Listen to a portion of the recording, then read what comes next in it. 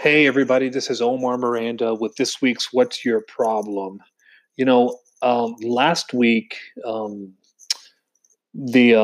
middle school that I go and work at, when I see students there sometimes for counseling, just finished something called a book fair. When I was a kid, I remember getting these little sheets of paper, like little newspaper script with all sorts of descriptions of different sorts of books and all sorts of really cool cartoons. And actually, I bought a couple of books. I bought some books for my son. I bought a graphic novel, and I bought some other stuff.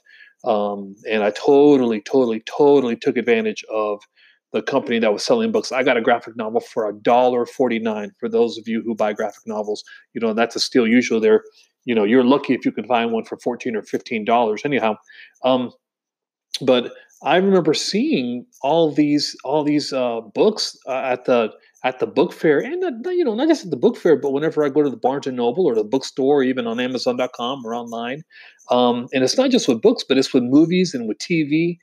It seems that there's just a lot there that really focuses on dystopian themes. And what is this? What is dystopia? You might add. Well, basically, a dystopia is it is a genre that focuses on the fact that the world and culture will be worse tomorrow than it is today.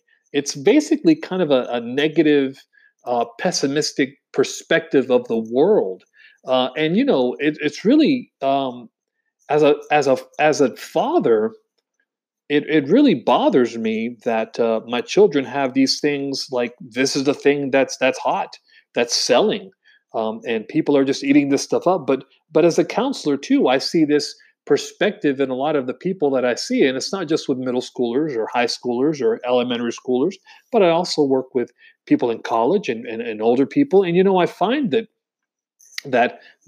this trend this trend with popular culture is just dishing up this scenario after scenario of oppression and genocide and toxic ecologies and toxic societies. Some days, I don't know about you, but it feels like it just every time I turn around, there's another movie or book or TV show or website injecting this perspective into our psyche. It's making me freak out a little. Can you imagine how a consistent diet of this stuff would affect us? Well, you don't have to imagine. Just look around. Look at culture. Uh, you can tell me. You don't have to be a counselor or a psychologist. You can tell me. How many people do you know that are on antidepressant, anti-anxiety medicine? Now, listen. Don't get it twisted. I'm not saying that there aren't some people who have a problem in their brain with chemicals and they need those medications. That's not what I'm saying. I'm saying those things are overprescribed because of the garbage that we put into our minds, the stuff that we listen to, the stuff that we watch, the stuff that we focus on. When I was a kid, I would complain to my father because he would never let me watch TV shows or movies that were violent or scary. He would shake his finger at me and he would softly but firmly say, "Son, garbage in, garbage out." Really, what we choose to focus on profoundly affects us. And as a mental health counselor with more than 20 years in the business, I know the value and power of a positive perspective. There's a ton of research proving the benefit and the power of positive thinking. And now, listen, I'm not here to talk to you about positive thinking. I think it's wonderful that we should have as Christians, we should have positive thinking. But as Christians, we need to focus on more than just what we quote unquote can do ourselves. And I've counseled a lot of clients, and I can attest to the fact that if they choose to consciously focus on positive things, they really do have a healthier, happier overall life experience. Interestingly enough, though, the Apostle Paul actually gives us a wonderful checklist of what types of things we need to focus on. I remember when I was a kid, whenever I would ask my mom and dad, why I couldn't watch these movies, they would always pull this thing out. It's like they memorized this one verse, Philippians 4:8. It says, "Keep your minds on whatever is true, pure, right, holy, friendly, and proper." Furthermore, Paul tells us how often we need to be focusing on those things. In fact, he says in the second part of that verse, he says, "Don't ever stop thinking about what is truly worthwhile and worthy of praise." That's Philippians 4:8. Philippians 4:8. But then he went on and he basically just kind of slapped the Christians living in Rome. And really, it's kind of a slap in the face to us as Christians. Um, he says, don't become so well adjusted to your culture that you fit into it without even thinking. Instead, fix your attention on God. You'll be changed from the inside out. Readily recognize what He wants from you and quickly respond to it. Unlike the culture around you, always dragging you down to its level of immaturity, God brings the best out of you, develops well formed maturity in you. Romans 12:1 and 2. And that's exactly what God wants to do with us. He wants us to be mature Christians. So let me ask you a question. Why are we so immature as Christians? Why are so many of us so negative? What's the draw? Why are so many people, not just teenagers, not just middle schoolers, not just young adults, interested in a negative dystopian genre? Well, the numbers don't lie and consumers speak. You actually, they don't speak. They shout. They shout with their preferences, with their money. Writer Mindy Weisberger, in her essay exploring this fascinating phenomenon, titled, I hope I said her name right, Weisberger, Weisberger, she said in her essay, "End of the World as We Know It, What's the Draw of Dystopian Sci-Fi?" She basically says that this is a way for people in general to work out their own anxieties and fears into something in a somewhat positive and healthy way. She also states that many people feel that dystopia is the way the world is ultimately headed. They recognize the threats of global warming, artificial intelligence, cybercrime, weapons of mass destruction.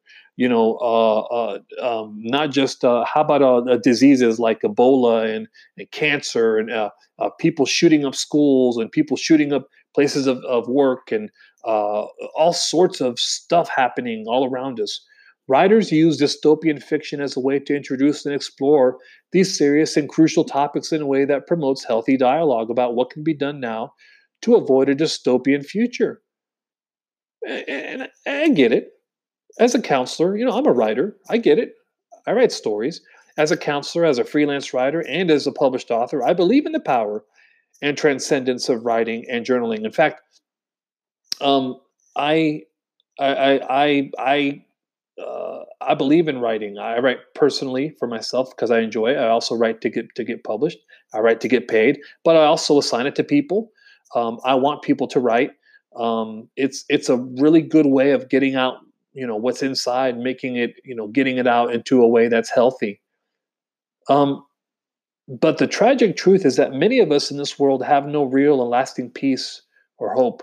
It, the only peace that comes from a connection with Jesus, our Creator, and no sense that He has a plan for our future. In the midst of all the bad news happening around the globe, it's almost as if we're on a collision course with our own self destruction.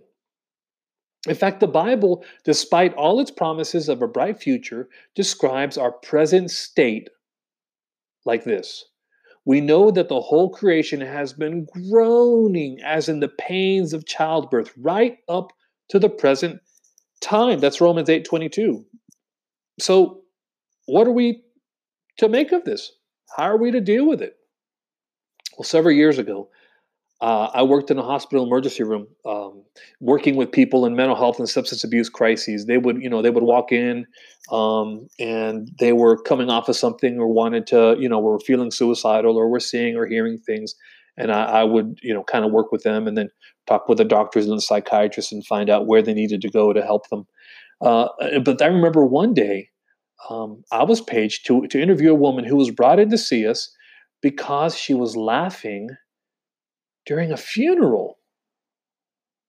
Now, listen, a lot of people grieve in their own different ways. I remember when I was in college. I was like a sophomore in college, my second year in college. My grandfather died, and I was sitting in the back row with my cousins, and we were telling jokes.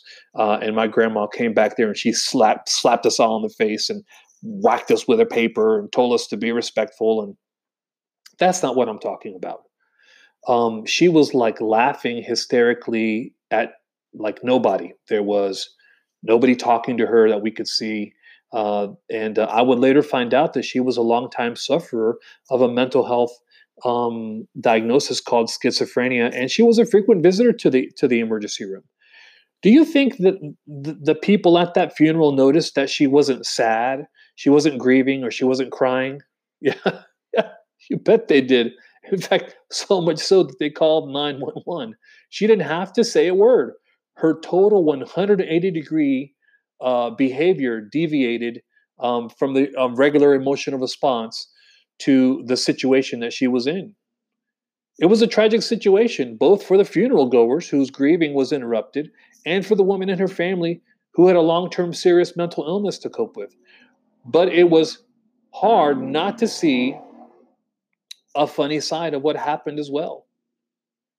You know, there's comedy in the incongruous when there's such an obvious mismatch. And the situation reminded me that the Bible says people who are connected to God will have the peace of God, which transcends all understanding. That's Philippians 4:7. In other words, translation, people who don't know God intimately won't be able to make sense of a Christian's unnatural and freakish, peaceful, and hopeful response to the apparently dystopian events that are happening all around us. You want that peace? You can have it. Jesus promises it, but it only comes with a relationship and through a relationship with Him. Paul clearly makes the point that Christians have hope not only because of what Jesus did for them on the cross, but more importantly, don't miss it, because of what He did for them at the tomb. Paul tells a group of believers in 1 Corinthians 15:12 through 26, that if Jesus hadn't been raised from the dead, then they had believed a lie. And not just the message they're sharing with others, by extension, their lives as well are useless and they are without hope. They're actually worse off than people who are non Christians. But, but, if Jesus' resurrection is true, if it's real, then Christians have something to look forward to as well as something to offer this hopeless world. A forever relationship with God, the originator and giver of hope and peace and joy. So, let me ask you this question. Do you have hope? Well, let me ask it another way. If you died today, do you have a hope and a peace that you would have something to look forward to? Something better than this broken existence on this broken planet? I certainly hope that you can answer yes. Listen, if you don't have a Christian faith, don't despair. You don't have to be hopeless about today or tomorrow because God's got it covered.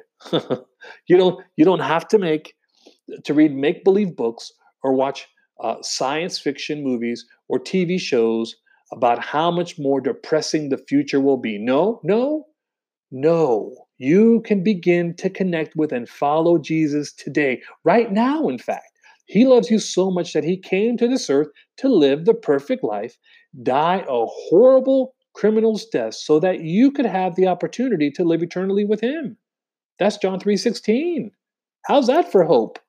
Listen, if you want some real hope, read the real life non-fiction last book of the Bible about God's joy and peace and, yes, hope. Listen to this beautiful passage of Scripture. No longer will there be any curse. No longer will there be any curse. The throne of God and of the Lamb will be in the city, and His servants will serve Him. They will see His face, and His name will be on their foreheads. There will be no more night. They will not need the light of a lamp, or the light of the sun, for the Lord God will give them light, and they will reign forever and ever. Today,